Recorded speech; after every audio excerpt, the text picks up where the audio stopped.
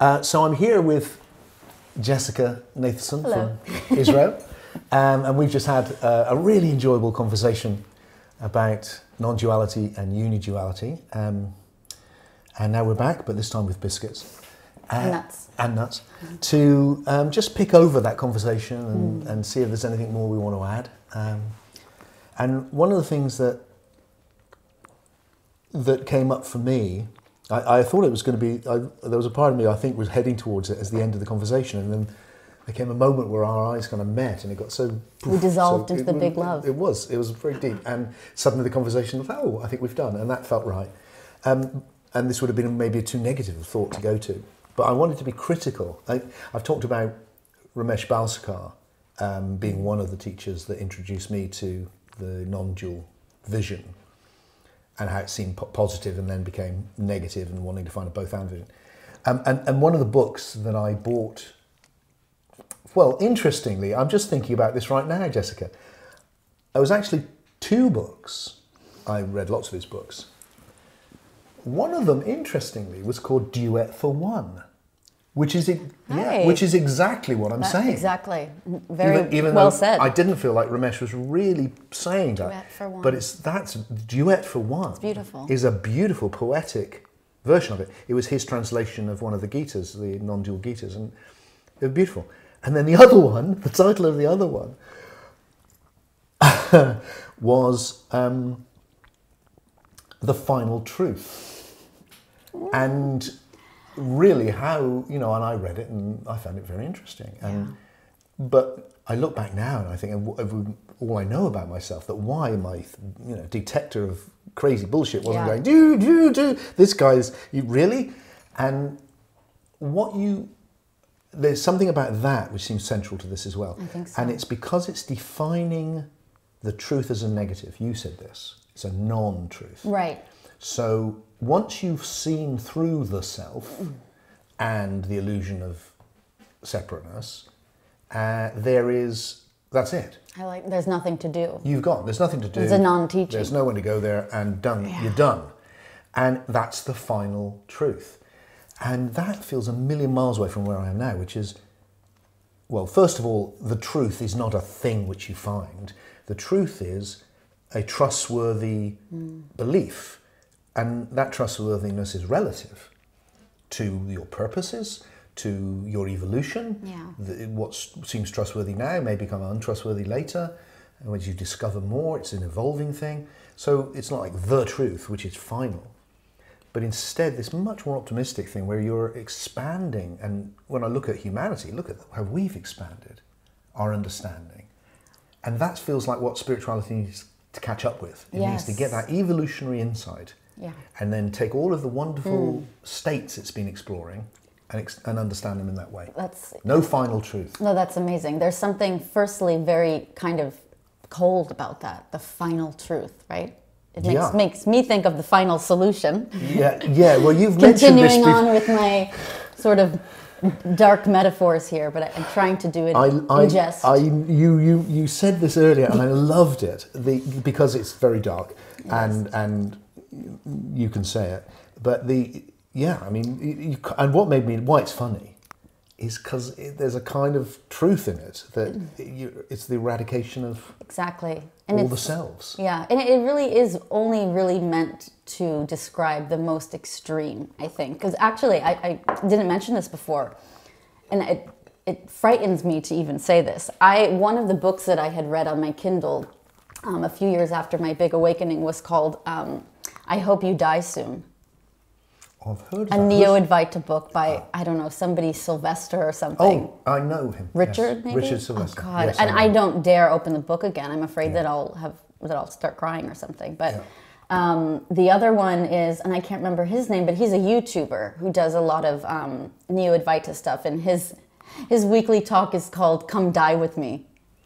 It's a culture of death. And that's when I said the sort of suicide cult. It really is. There was that actual suicide cult, right? Where they were all taught to, they committed suicide together. There's been a few, but I don't know which ones. Okay, so this was sort of like a spiritual suicide club. Right. I think it's a perfect metaphor because I really did go that hardcore. So I do think it's important to say it that way.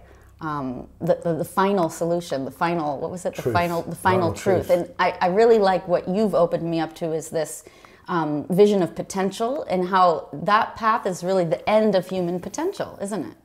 Yeah. There's nowhere left to go. There's nothing Yeah. to do. There's maybe something peaceful about that at a certain point when you're really tired and you've run yourself ragged from this whole human thing. But then it just stops there. And aren't we more interested in flourishing? I think human flourishing is what I'm really curious about. How can we use non-duality, and I'm going to say uniduality because I don't think non-duality fits it, to lead to human flourishing. And you said that the universe is, I think, blossoming into God. Yeah, flowering, blossoming into God. That's another image which we didn't get into in the conversation about I love that. non-duality, which is the idea that there's an awful lot in the... Actually, no, I actually think I'm open to the possibility that it's actually a reflection of the actual evolutionary process itself. That at a certain point, around the Axle Age, 500 BC or something like that, where a lot of these traditions start, and you get all of these figures, often mythological figures, semi-historical, something, where people are glimpsing these non-dual or oneness states as an escape. Yeah. And then later you get, for instance, one example, a big one obviously, is the Christianity. So 500 years later, maybe. So from 500 BC, to up to 0, as we call it. What you arrives then is a whole new idea, where you've got the idea of a God, a oneness, which is a being of love. I mean, actually, you get that statement. I mean, there's in the letter of John, God is love, and those that live in God live in love, and God lives in them. I mean, amazing statement. That's a whole new thing. And you've gone from the idea of deities as like tribal gods, thunder gods, all this sort of thing in conflict. Not certainly not loving and, not trustworthy. Not so much. Not people you kind of go, they may help you. They're like the forces of nature. They feed you, but they may kill you. Exactly. You know what you're going to do. Yeah. And then you've got this kind of love. And if you look at the mystical literature, you've got these two traditions. One is kind of, it's all horrible, dissolve back into the primal emptiness. Yes. And then you've got this new tradition, which is like, no, move forward into this emergent love, serve, bring the love into the world. It will be, it's also originally very world denying, but it will become more world enhancing. Right. So I love that idea, and the idea that what we're waking up to is in fact a higher level of emergence than we are. And the thing that really moves me is the idea that actually that is arising through us waking up. Right. That as we wake up into oneness, this exactly. unitary soul, which you could call God, although it's a very different version of God, because it's not God at the beginning, it's God which is arising. Pierre Terre de Chardin has this. I never knew how to pronounce that name, thank you. Yeah, he has a kind of different way of saying it, but essentially it's the same thing. It's like this idea of, and then you've got a completely different vision, because it's not, it feels like there's a theory, there's that kind of it's all fucked up theory, which is we've got into this confusion, God's put an fallen end to to this, get back to how it was originally, dissolve back into the ocean of emptiness, and it'll all be much better for it because you've been a big, the whole thing's been a mistake, you've been a mistake, versus no, it's all flowering into something so beautiful you can't imagine. And if you don't like where it's gone or where it's going, we can change it, but we need to emerge to this individual level. Yeah, and that's where the possibilities open. That and that's where it has meaning. Yeah, because it goes, look, we are part of that process, and the idea, the idea I want to put out and let people contemplate is the idea that presence that we can experience as God, that thing which is greater than us, which is so benign and benevolent. Is actually made of us. It is like my body is made of all these individual cells. Yeah. It's a combination, a communion of all these individual psyches or souls. And then suddenly you have a very different version. It's night and day. It is, isn't it? And so the unidual evolution arrives into this coming together, this both and coming together of the conscious oneness. Yeah, that's where the optimism comes in, right? Yeah. Yeah. It's beautiful. Yeah. So was there anything else which struck you in what we were exploring and just wandering around in? Those are two big ideas that came up. Yeah. I mean, there's so many things. And I don't think there's anything else specific. Good, good. I'm sure tons of things will bubble up later when I'm not in front of you, but... Yeah, good, good. Well, I really think it was good to come back and pick up those two things. One is, the idea that there's some final truth, and the opposite of that, which is the continual emergence. Yeah, exactly. And one of the ways that those two things come together, and the idea that that emergence may be the universe flowering into God rather than having come from God, where those two things fit together for me is that you cannot arrive even at a final representation of truth if the very thing you're representing is always more. Can you say that again? You can't arrive, even if you take a rather clumsy version of truth that you're kind of representing reality accurately, which I don't think is quite right, really. But if you have that view, if the thing you're representing is continually becoming more, if you had to describe the whole universe, say you could, I mean obviously you can't, but say you could represent everything as it is, the soon as you'd said it, it's all changed. It's all become more than. Right. And if in that process of emergence, sometimes there's massive emergent jumps, you can't ever contain it. So it's always moving. It's moving. You can't capture and, it like... And more than, and more than, always and more than. Every second. So that, literally every second. So all of those old-fashioned ideas of truth, I think we need to abandon them. Yeah, that makes sense to and me. actually go, look, what we're looking for is understandings which are trustworthy to help us navigate what is a very complex thing. Another great thing, going on again, but another thing which is very attractive about non-duality, and the reason that we went from, when I was interested in non-duality, I had to go to India. There was no non-dual teachers, really, a handful. They weren't very famous, I didn't know them. And then suddenly there was like a non-dual teacher on every street corner. Exactly. It was like, everyone was a non-dual teacher because it had an incredible simplicity to it, very attractive. All you've got to realise is there's no self, there's no doer, whatever the particular line is, and you're there. Right. You got it. Just enter that state. And, and you've arrived. Or if you haven't, and you can teach other people because it's that. The difference between that and no, we live in an immensely complex in which different people need to understand different elements of reality because it's so vast and complex. And then we have to live in it. We have to live with biology. We have to live with psychology. We have to live with each other. We have to live with each other on different levels. Exactly. Some of whom are very awake and loving and caring, and some are not. Exactly. And dangerous. Right. And still living in the Middle Ages. And that we need the wisdom to navigate all of that with love or benevolence. Right. That's a huge undertaking. It's a huge undertaking. And, there's no end in sight to how much wisdom we can gain on that. And you have to choose to commit to that. Yeah. And then so the whole idea of this kind of spiritually naive nihilism. Nihilism is what it is. Becomes, I want to say, slightly ridiculous. It's very immature. It's almost teenager-ish.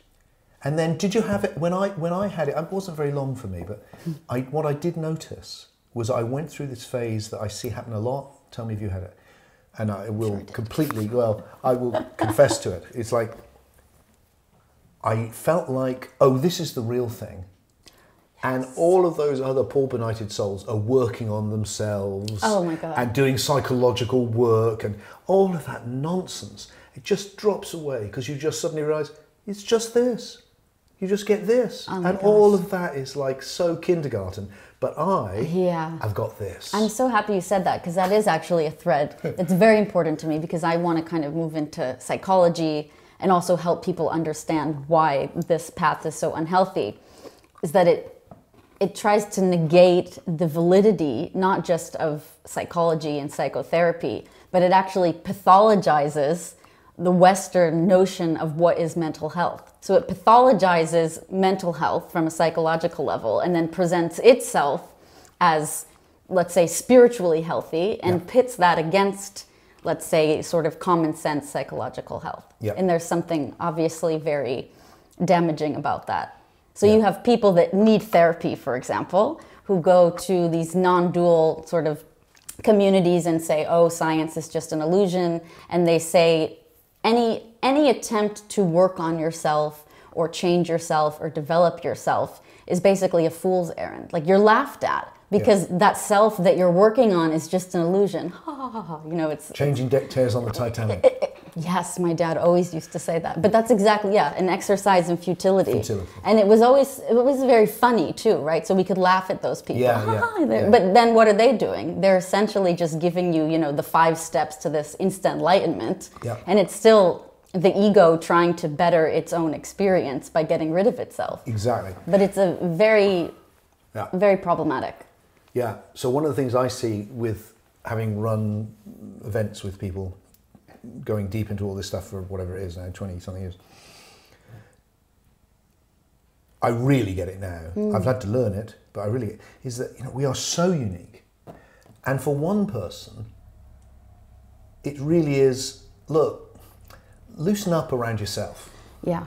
Stop being so obsessed with your success or your physical life, or Right. just open up to a possibility of something far less tangible than that, that may be of interest. But sitting next to them can be somebody that you want to go, you're in danger of drifting off, and possibly even drifting off into the oneness.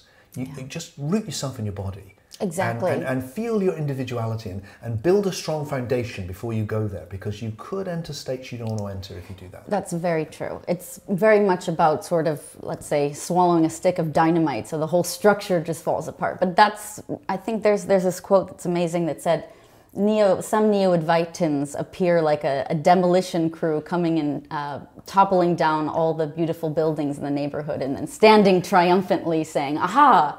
And it's really what they're doing. These are another delightfully funny dark image. Yeah. But it is. It's just about destruction.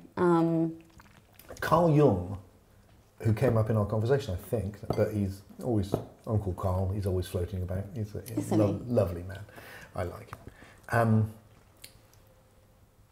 He had this thing where I forget where he said it, but he talked about sometimes certain forms of mental illness that he was dealing with as failed initiations. Yeah. And I think it's really interesting, because if you go into these, if you have a strong self to have as a foundation and you can go up from, as it were, you will get initiated into these other higher levels and it will be healthy. Right, exactly. You won't be perfect. No. But you'll be healthy. And if you haven't, then you can be in trouble. That's exactly right. Because it can't support it, and then it's a failed initiation. And that's where I get very angry, I think, with these sort of, instant enlightenment teachers, is they're giving a blanket prescription, and they're saying that, ego death or dissolution of the self is the prescription for everyone at every age, at every stage in their life, with no sort of background or differentiation into, who these people are or where they're at in their life stage. And it can either be a completely, psychologically ruining experience, or it can enhance it, as we're talking about. But it's very shifty, and one has to be very, very careful. And on lots of levels, really. I mean, I guess maybe it's no more different than whatever you pay attention to flourishes and what you don't pay attention to doesn't. But I mean, I think back on my life, when people go, "What's your story?" and I go, "Well, I had an awakening when I was 12, and off I went on this journey." And go, "Oh, really? It starts so young for you. You're so lucky." And I was lucky, and it was great, and it's made me Tim, and I'm very, very grateful. But it meant I didn't come into the world at all. Like mentors for me, like Ram Dass, he was a professor at Harvard. That's right. That's right. So he went on as a professor at Harvard. I was a young guy. So I never had that, I engaged with the world much later when I had a family and became a professional writer and found a way into the world, and I'm the most in I've ever been, and I'm glad. But it all was an illusion and of no value. You were never born, and you never died. One of the big things that comes with that is that sense of that, if I was a real A-lister seeker, I'd be a monk. Right. So I was constantly vacillating between being a monk and not, because that was the true thing. That was the only thing that really mattered. It was my ego trips that took me into everything else. Exactly. I think you also mentioned one of our friends in the retreat was talking about how, but the ego can be such a, such a bastard, and it's true. But you were making that differentiation between that and sort of egotism. I think the point that I was trying to make was, I guess, that whole sort of not throwing the baby out with the bathwater, right? Is that, okay, there's something that maybe it's broken. Do you just throw it out, or do you fix it, or do you try to repair it or heal it? Yeah, exactly. But then the story is, well, you can't fix something that never existed in the first place. And then you get into that whole sort of like... Well, I think that's where we started the conversation. Our first conversation was that, like, what is the self that's being denied? Yeah. Because there is a body, there is a psyche, there is thinking going on, there's choices being made. I think they'd all agree with that. In that there is some flow of some, Ramesh would, I think he'd just go, it's all just happening. And it's like, well, okay, well, that's it. It is, what you're saying is just happening, is an aspect of the universe doing its thing. It's just that aspect is you. You're that perspective on the universe. That's what makes you an individual. So the identity question becomes huge. That's one of the things I'm really pleased with this whole individualism philosophy, is that in spirituality generally, in fact most things, I see very few or none really good theories of identity. But if you understand that the past accumulates, and that everything is made, that what comes into form is in form, and that the universe is learning through that how to be everything, and that what enables me to do all of this is my past. So I know these words because of my past. I move like this because of the past. Like everything is being run by the past. It hasn't gone anywhere. Then who am I? Well, I'm the past. Everything is. What's the universe? It's its past. What's Jessica? You're everything that Jessica has done, seen, been. That's what you are. You know what's so interesting about that is it's such the opposite, because the story that I ingested so often was your history is an illusion, right? Yeah. Your history isn't real. You're not your history. You're not your story. Well, it's not here, is it? It's gone. Well, has it? If it had gone, how the hell would you know the meaning of these funny sounds? Yeah. It clearly hasn't gone. And I think you once likened this a bit to dementia. Where you have the same description can apply to states like depersonalization, even Alzheimer's. If it's great to not be completely caught up in your history. You want that balance, but it's great to not feel that there's only your history repeating, because you're losing the most important thing, which is, but it's also creative. Yeah. So your history can become something new, and in time, something quite unrecognizable. To what you were before. And so you're redeeming your history. So as you arrive, well, that's already happened, isn't it? I mean, if we, I'm sure if you compared both of us to what we were like when we were 5, you go, wow, you're quite different now, aren't you? Probably. But, because not, certainly as a body, let alone anything else. So it's creative. It's changing, and then you make choices and you change. So it's not like you're your past, get used to it. It's like, you're your past, that's what you've got to work with.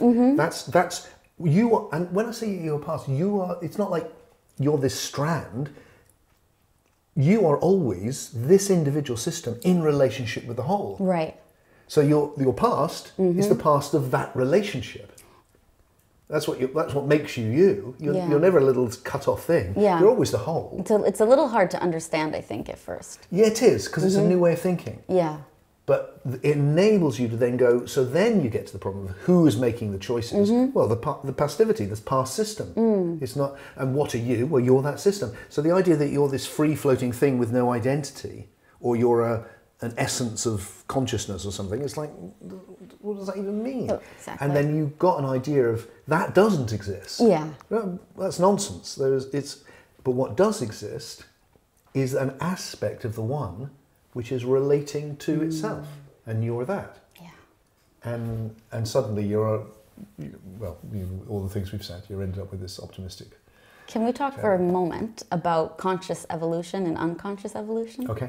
Because I think that is where there's so much optimism and empowerment and hope, in terms of once you, let's say, wake up to individuality and that experience, you then recognize that, let's say, you've called like the self-realizing universe. Yeah. In the moment that through my eyes or through your eyes, you see yourself manifested as me, and evolution then can become a conscious rather than an unconscious process. Yes. So I see that on that collective level of, let's say, evolution of existence, but in one's own story, you then have that power to consciously create your life, because you're no longer unconsciously creating your life and just sort of at the sort of whim of the habitual self. You now can kind of take control of the reins and choose to steer a different course. Yeah. But that, I know that fits into your philosophy in a bigger way, so maybe you could... Well,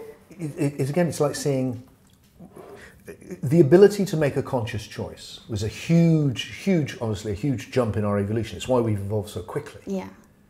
Because we don't have to... Because if you look at most of nature, it just does something, and then if it works, it carries on. If it doesn't work, it dies. Whereas we can imagine, should we go there hunting or there hunting? We can work it out. And that's evolved into this level of philosophy. But what's interesting about that is it slows everything down. If you can function without doing it, it takes up much less energy, it's much quicker. Yeah. It's a very costly on energy and time to just go, ooh, should it? And that's why when you say, I'll have to think about it, let me sleep on it. Yeah. It's like, I can't act right now. I've got to take time, it's going to take energy, I've got to come back, got to look at it from different angles. So in one way, it's very unproductive. But the overall effect is you can actually work out the ramifications as best you can of acting before you act. And that means you can now evolve. Acting before you act. Yeah. You can imagine it. Yeah. And therefore you can do the one that you think you can, which may be best based on your past. Now, when you're doing that with yourself, you can now look at the system, how you're processing the system, how you're working. And rather than just letting it function unconsciously, which is less costly on energy and time, you can focus on yourself. So if you want to change yourself and you want to change your life, you've got to stop. Yeah. Take some time. Have a look. Right. And it's costly on time and energy. Yeah. But that means you can reset. It's a bit like, I always think like the computer, it's like, I hate it, don't you, when you get a new operating system and you go, oh no, but it's going to be worth it. Exactly. And you're going to download the new operating system and you wait and wait and wait. I want to get on. Wait. Oh, no, that doesn't work. Now I've got to go and download that one because it's a new operating system. But when you've done it, Exactly. Now we're rolling. And it's like that. It's like the conscious changing the self. It's like that. You work out, you change the operating system, and it's costly, and it's but when you've done it, now you're functioning until the next one's available. Yeah. And then it's like, I need to update again. And then off you go. One last thing. Okay. Unless there's other things. Responsibility. Okay. That's something that really intrigues me, and I think it came up in one of our one of the ICU meetups with eye gazing, where someone said, they really felt the individuality, but something that came up for them was this sense of responsibility, that now that I experience myself as a individual with everyone, I now have this immense sense of responsibility that I have to step into, and I have to choose that. And there is some kind of relinquishment of responsibility that I think some of the those more like modern non-dual teachings have built into them, is sort of like you're no longer responsible. Not some. Total. I know, I think I try to be a little bit too soft, spiritually correct, if you will. Yeah, no, I mean, that's one of the attractions, isn't it? That's what I wanted to talk about. Ramesh said it to me clearly. It's like there's no good and bad. Right. There's no one to blame. There's no one to praise. Yeah. There's no one. So you're not to blame. You're not to praise. It's like, so you don't get all the good bits. You don't get the bad bits. And with this, it's the opposite. You see, when I've looked at my experience and gone, well, how would I describe a individual morality? Yeah. It's, there's universal benevolence, because you come into that relationship of oneness and love. So it's a wishing well to everything, which is a very general thing, but then it applies in my life. So that's very specific. So it's universal benevolence and individual responsibility. Like I'm responsible for my individual relationships with the one. Right. Which means my children, my friends, my wife, my parents, my job, my talents, and that I think is responsibility. You know, and interesting though, I'm just thinking this as we're talking, the word. We've been talking about relationship as opposed to sort of a bland oneness, the idea of everything being a relationship. Well, responsibility is about responding. That's what the word comes from. Right. It's like you have to respond to the universe as you experience it. Yeah. And you can't control the universe, but you can have some about how you respond, and that's responsibility. And there's something empowering about that. Oh, massive. But there is also, I feel like you could see it as a burden, right? That, okay, now I'm responsible. What I do reflects on everyone else, which at the deepest level is true. Yeah. But on the other hand, it can give you purpose and meaning to say, okay, if I make these changes, then I'm also going to be able to affect positive change in all these other ways. So I've been trying to harness that as empowerment. So when I feel like, I want to give up, or I feel like I don't have a reason to, keep going for this or that, to say, I can play a role in something greater than myself. So it gives the individual so much more power by recognizing that it's embedded sort of in the whole, that it is the whole, it's the individual, but there's something really beautiful and something very motivating about it when I can harness that. But that's what I love so much about it. But to say that you do have to, in order to reclaim your individuality, you're going to have to step into responsibility, I think, is something that I want people to know. The only bit I want to add to what you've just said, because it's beautifully said, I agree with all of it, it's beautiful, empowerment, I love that. I mean, I'm so much like, you've just been at the retreat, and the thing I want to do, when I started doing the retreats, my aim was, how can I help people experience this oneness that I touch? Now, it's not that at all. Now it's like, how can I help them experience the oneness so they go home as empowered individuals? Exactly. It's so it's different. all about, like, get this so you can come out as you, feeling like... So I agree with you completely. The one bit I want to say, in the spirit of that kind of the conversation is, you said, but it can be a burden, and people definitely feel that. And now, maybe it's getting older, I want to say, it's a fucking burden. You're going to pick it up or not? Exactly. That's your burden. Right. Your burden is your life. Yeah. And all the people you love, they're your burden. You've got to carry them sometimes, but they will carry you sometimes. Are you up for it? Are you human enough to do this? Or, can you find the courage necessary in such a fearful world? Can you, and maybe you can't sometimes, and that's understandable, and I can't. And sometimes we need to just sit down and hold each other's hand and go, it's tough, isn't it? But ultimately, pick up the burden, because that's the meaning. Yeah. And that's what will make your life worthwhile. Right. Is your willingness to go, this is heavy, but I'm going to carry this because this is my life. Yeah. And I think there's something beautiful. There is. It's and very noble and it's very tragic, though, I think, we agree, to see how the message actually from my earlier days was drop the burden of being somebody. Yeah. Drop the burden of your life, right? The burden of the quotation marks. Yeah. Whereas it now feels like, and this is perhaps a way of capturing it, is I feel more and more forthright about, no, go for it. Not even just accept it. Yeah. Actually seek it. That's how I feel. I feel like, take it on. Exactly. It's like, and learn from it and grow from it. If you're not able to carry the burden, don't do it, and carry a lesser burden. But as you get stronger, and I feel that, I feel like oh, Tim, you've had a really lucky life. You should be carrying more. Yeah. And if I can, I will, because that's how we move it. But also to see that everyone's doing that. Right. And that we're doing quote it that together. I think I mentioned from Philo Judaeus in Israel a long time ago, going, be kind to everyone, because everyone's carrying a heavy burden. Exactly. And the burden they're carrying is themselves in relationship with their universe. Yeah. That's the burden. And that's the difference, So carry the burden, don't drop the burden. Yeah, I think so. If you can, and put it down when you need to, and have a little rest, and then have another go. Yeah, I think we can carry it much better with a narrative like Unituality. Yeah, and be willing to let people help you with it. Exactly. And to help each other with it. To help each other. And to realise that some of it's stuff we have to carry together, because we are living communities. And we're not. We can only carry them together. Atoms. And the same with the transformation. Some of the transformation we have to do together. And the great thing that I think, I don't know, my vision is it will happen. Or my optimism is it will happen. In fact, I think it's happening. How quickly, I don't know.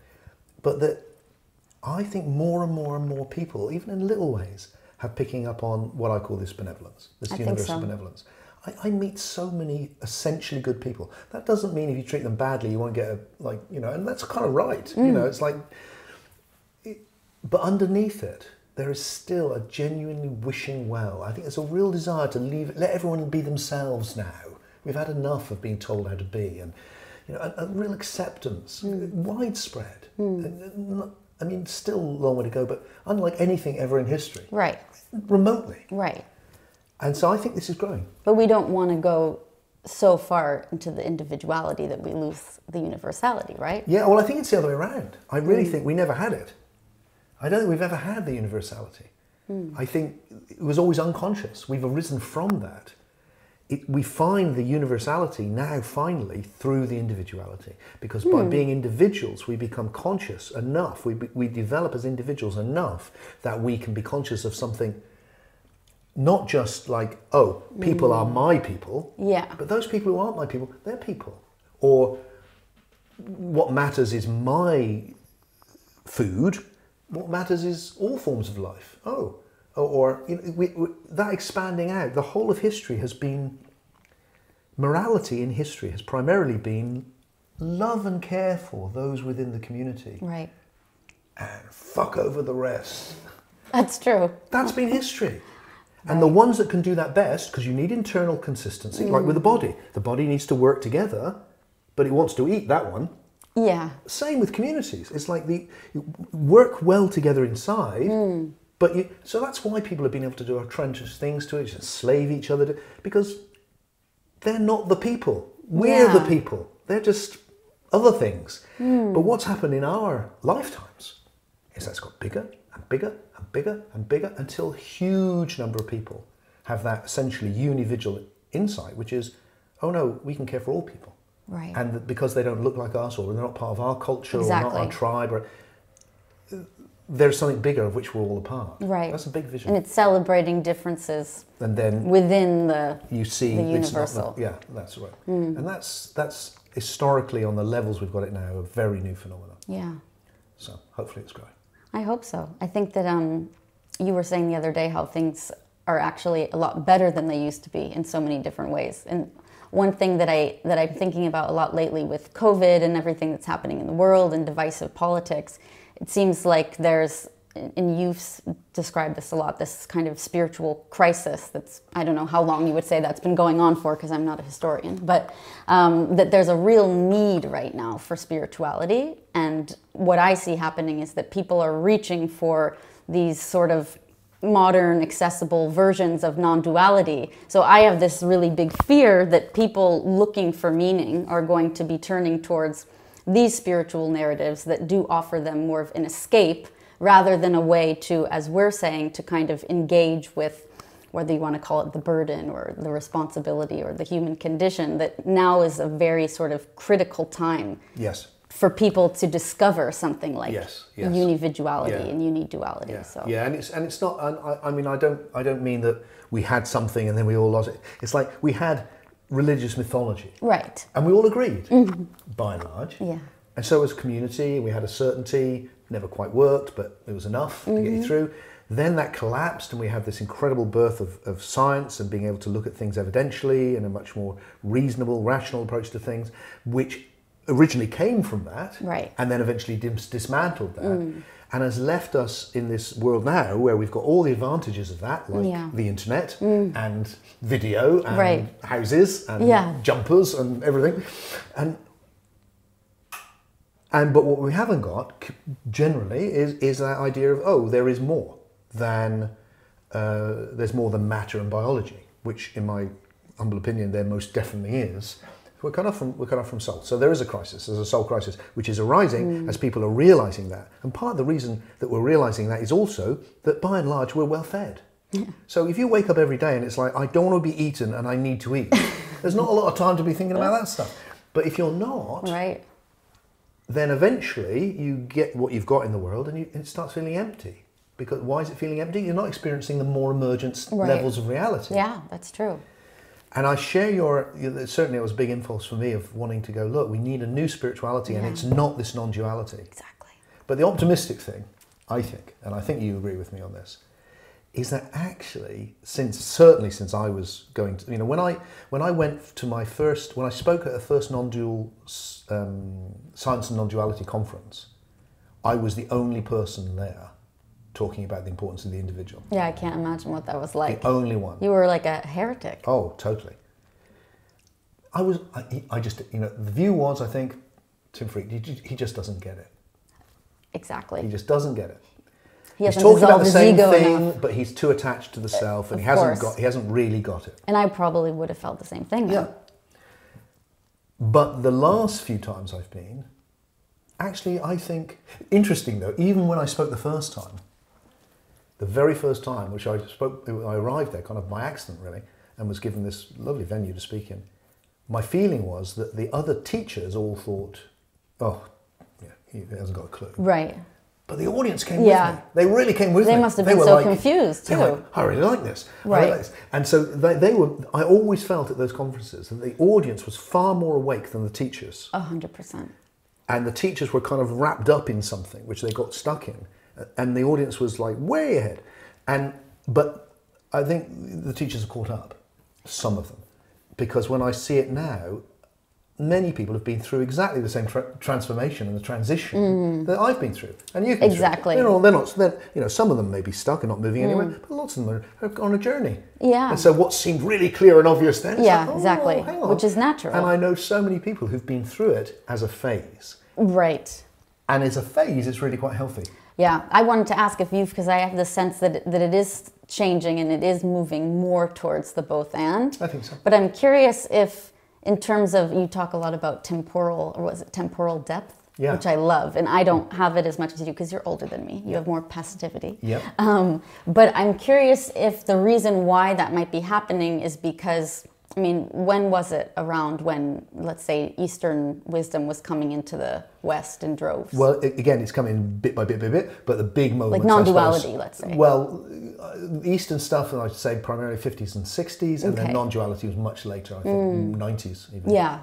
It seems like as the process matures in individuals, they start to they go completely individual, completely dual, to totally non-dual, to no individual, and then it seems later stage, depending how long for different people, they start to realize, wait a second. Well, we were talking about, do you remember the other night at dinner, about the 10 bull journey? And that might be a good way of capturing this. Yeah. That you have this tradition in the Zen tradition, where originally it was 8 bulls, and it's all the Zen circles, those lovely circles they do, and with a little picture inside. Yeah. So no teaching, it's just a picture. But if you understand the picture, it's an initiatory journey. Yeah. And the initiation is of someone who's got the bull, but the bull's wild, and that's the self. So it's the animal self. You've pushed, and this is where the idea that you need to tame your ego comes from, and it's a good idea. Right. We do it with all kids. Need to. It's like, don't just take everyone else's biscuits, or be nice to your sister, or it's like this is all about taming your own. Tell the truth. Yeah. And, think of other people, right? Not just yourself. Oh, you're so selfish. All these things you need to learn. If you learn them successfully, off you go. If you don't, you turn into a criminal, and it's really or a very difficult person. Sure. So the spiritual, and I think in history, I think people have stayed like that far more into adulthood than we do. Yeah. Because they were before us. And so there was much more down on the individual self in the animal self, for good reason. You're driven by sexual desire and, horrendous things that can happen from that. Once that's under control, that feels a bit repressive. But when it's not under control, it's like, hey, repress that. Right.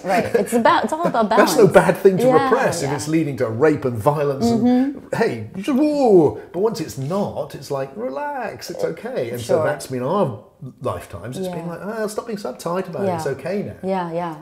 So the 8 bulls, the first bull, was tame the bull, which is this instinctive self. So it goes from all these adventures, and eventually the guy's riding home on the bull.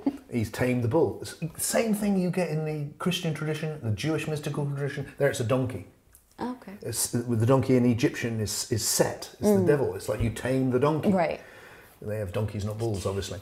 And then the 8th Zen thing is eventually you go through all these things, and it's empty. There's nothing in it. Right. And that's the no self. It's like you've made the journey, you've tamed the self, you find the no self. And that is an ancient initiatory path which you find in Gnosticism, and the ancient pagan mysteries are the ones I know the best.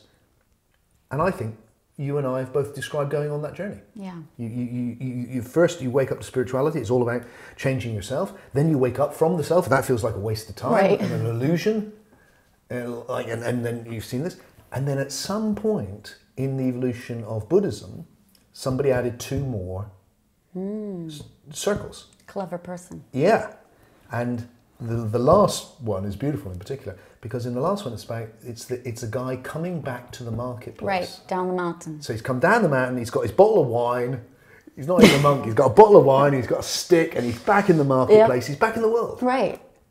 And that's that whole, in the Zen thing of, when you, before Zen, mountains are mountains and rivers are rivers. Yep. And then in the Zen experience, mountains aren't mountains and rivers aren't rivers. Yep. And then after the And Zen, then- it's mountains are mountains and rivers are rivers. Exactly. And it's that coming back. And what I see in the initiatory process as it evolved was that addition. Mm-hmm. And so that you can see it happening in all the ones I mentioned. So that what we're really describing is, making this journey. Right. But because we have no new conscious initiatory path to follow, no one's there the whole time going, right now you're at this level. Exactly. Do that. Exactly. Jessica, And you get, right now I'd like you to concentrate on no self. We'll move on from that. But for a while, just spend some time meditating Right. on what is that presence where Yes, and then be like, exactly. I'll do that. And then when you're ready, I'll tell you the next thing. Right. Because I'm older and wiser and all this. exactly. We don't have that. Right. So you wander into this and Right. lost- And you're taught that, let's say, intermediary phase is the destination, right? Exactly. And that's, I think, what I try to explain to people that have been through what I've been through is that the ego death is a phase Yeah. of returning, coming down from the mountain with an expanded view Yeah. to then live in the marketplace. In the Christian mythology, the self dies on the cross Right. and comes back in the flesh. I love it. In the flesh. In the flesh. That's a key idea there. It doesn't just ascend, it comes back in the flesh. So it's coming back in. So it does lead to a death, because that's That's metamorphosis. Yeah, I mean, personally, even now, if I had to invent a new tradition, I wouldn't symbolise it by a man being tortured Yeah, to death. hopefully not. It's like that's got that same kind of slightly dark, Of course. we've moved on from that thing. Sure. But nevertheless, in the Egyptian tradition, they would take donkeys up a tower and throw them into the ground. It's like, that seemed like a good symbol. Yeah. It's like, let's leave the donkeys. No animal sacrifice. Yeah, exactly. We don't need to, kill the bull. The whole Mithraism was you That's killed true. the bull. Now we kill ourselves. And then in Christianity, it became you kill your body. And now we don't need to think of those images. I agree. But the rebirth is what's missing, right? But the rebirth is the resurrection, and the word resurrect is in the Greek it means wake up. Yeah. You come back. You're Exactly. reborn. Exactly. You come back to life. And that's what I think your retreats do for a lot of people. It's the resurrection. Hallelujah. Yeah. Good. Well, it's been a delight It has for been you a coming over delight. from Israel Yes, to the retreat. and I hope to be back. And it's been lovely to be able to film this conversation It has been amazing. with Rupert Truman, who is sitting there behind the camera. Thank you. Who also made the wonderful What is Life movies, from which this is an extension. And we my also have gorgeous wife Debbie, who's beautiful, looking after lovely the sound Deb. and making sure we don't. And providing endless cups of tea. And got some tea in my kitchen in Glastonbury. And if you're interested in the retreats we're running, check out my website, because we'll probably do more. And we're doing them in Glastonbury, in my home now, because it's very sweet to invite you into my home and have that experience. Absolutely. Thank you.